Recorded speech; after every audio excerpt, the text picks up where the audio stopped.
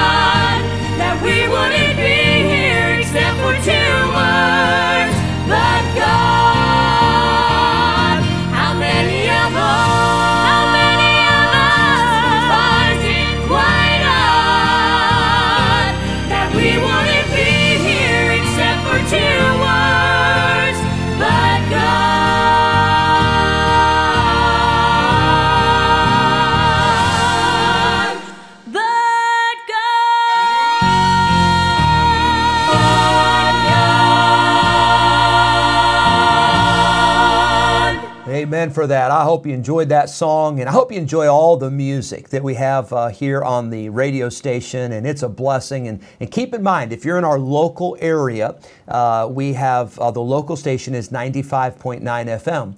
But if you're ever outside of our area, you can always tune in online through the radio app, the online radio, and that can be on a computer, it can be on your phone, it can be on a tablet. They've even got these devices now that you can use to pick up online radio, and it's actually like a little radio box, and that works out great too. But I hope you listen. I hope it'll be a blessing, and I hope it's an encouragement to you to hear these songs. Luke chapter 2, we're talking about the shepherds, and we're going somewhere. I'll probably get there tomorrow to the main focus of this series, but we're talking about the shepherds. And we said, number one, that these shepherds, they had availability. I love this. They were available. When God spoke, although they were busy, although they had jobs, they had responsibilities, they were willing to drop everything to follow God. And that's, by the way, that's been our theme for 2023, is to follow Jesus. And you know, nothing in your life and nothing in my life should be more important than following Jesus, because as you follow Christ, you're going to find that all the other relationships are going to be helped. I didn't say that every relationship is going to work. There might be some bad relationships that you need to get rid of, you need to walk away from. But when you follow Christ, it will not just help you spiritually, it'll help you in every area to be the person that God has for you to be. So we saw their availability. Secondly, we saw yesterday there was an announcement. And that announcement was made to them. It was made specific to show them where they could find baby Jesus. Remember what the angel said? You shall find the babe wrapped in swaddling clothes, lying in a manger. It was so specific that there was not going to be another baby that fit that description. There was no mistaken identity here. They were sure when they got to the place where baby Jesus was, they knew this was the Savior. This was the Messiah. This was the Christ. And I'm glad that we know who Jesus is. I'm glad we don't have to guess. I'm glad we don't have to make stuff up. I'm glad that the Bible is written for us, and all Scripture is given by inspiration of God and is profitable for doctrine, for reproof, for correction, for instruction in righteousness, that the man of God may be perfect, thoroughly furnished unto all good works. And how we need the Bible. And I'm glad the Bible is accurate. I'm glad it's relevant. I'm glad that it's true. I'm glad you can count on it, and you don't have to correct the Bible. You just need the Bible to correct you, and I certainly need it to correct me. But I want you to see today not only their availability, not only the announcement that they received, but thirdly, that'd be, now 1, 2, 3, make sure I get my fingers right. Thirdly, I want you to see their action. Verse number 15. Here's what the Bible says. And it came to pass, as the angels were gone away from them into heaven, the shepherds said one to another, let us now go, even unto Bethlehem, and see this thing which is come to pass, which the Lord hath made known unto us. I love verse 15. They looked at one another after they had heard the message from the angel, after they had heard the singing and the host of heaven glorifying God. They looked at one another and said, what in the world are we doing here? Why are we still standing here? Let us now go. We have got to get to Bethlehem. We have got to find this baby. We have got to see this thing for ourselves that the angels told us about. I was preaching on, I guess it was Sunday night during the candlelight service. I was talking about the fact that the Christian life is a life of action. There must be action. You can't sit around forever. I can't sit around forever. We can't just think about, well, I need to do this, and one of these days I'm going to read my Bible. One of these days I'm going to pray. And one of these days I'm going to get back to church. And one of these days I'm going to serve God. And one of these days I'm going to be a witness. No. The Christian life is not a life of just thinking and planning and imagining, but the Christian life is a life of doing. The Great Commission, there's a classic example right there. What did Jesus say? He said, go. The first word of the Great Commission is go ye into all the world and preach the gospel to every creature. That's an action. The Christian life is a life that must be lived and it must be acted upon. I see their action. Let us go. But not just let us go tomorrow. Let us go later, but it says, let us now go. And you know, friend, maybe there's something in your life that you need to do. Maybe there's something that God is speaking to you about doing, and you've been putting it off. You have been saying, I'll wait till I feel like it, or I'll wait till I have more time. I got news for you. You're not going to have more time. Life just gets busier. But if it's important, you do it now. You go for it today. Today is the day. Let us now go even unto Bethlehem and see this thing which has come to pass. You've got to see it for yourselves. I like what it says in Psalms. Oh, taste and see that the Lord is good. What does that mean? It means you've got to experience it. Hey, you don't need to spend the rest of your life just hearing about how good God is to somebody else. Why don't you experience it for yourself? Why don't you pray? Why don't you serve God? Why don't you walk with God? Why don't you read the Bible? Why don't you memorize Scripture? Why don't you walk by faith and see the miracles of God for yourself? It was action. Verse number 16, and they came with haste. I like that. They came. There was action. They got there, and they were in a hurry. They got there with haste, and they found Mary and Joseph and the babe lying in a manger. In verse 17, when they had seen it, they made known abroad the saying which was told them concerning this child. You know what they did after they said, let us now go? They went. They saw it for themselves. And then they said, we've got to tell somebody else. We've got to make this known. We cannot keep this a secret. And friend, one of the blessings of being saved is that when you get saved, you want to share it with everybody. You don't want to keep it to yourself, because if it was good enough for you, it's good enough for somebody else. And when God saved you, He didn't save you only. He saved you, but He also died to save others. And when you get saved and you share the gospel, you don't lose any of it. You get to keep it all, but you can also share it with the next person. And they said, let us now go.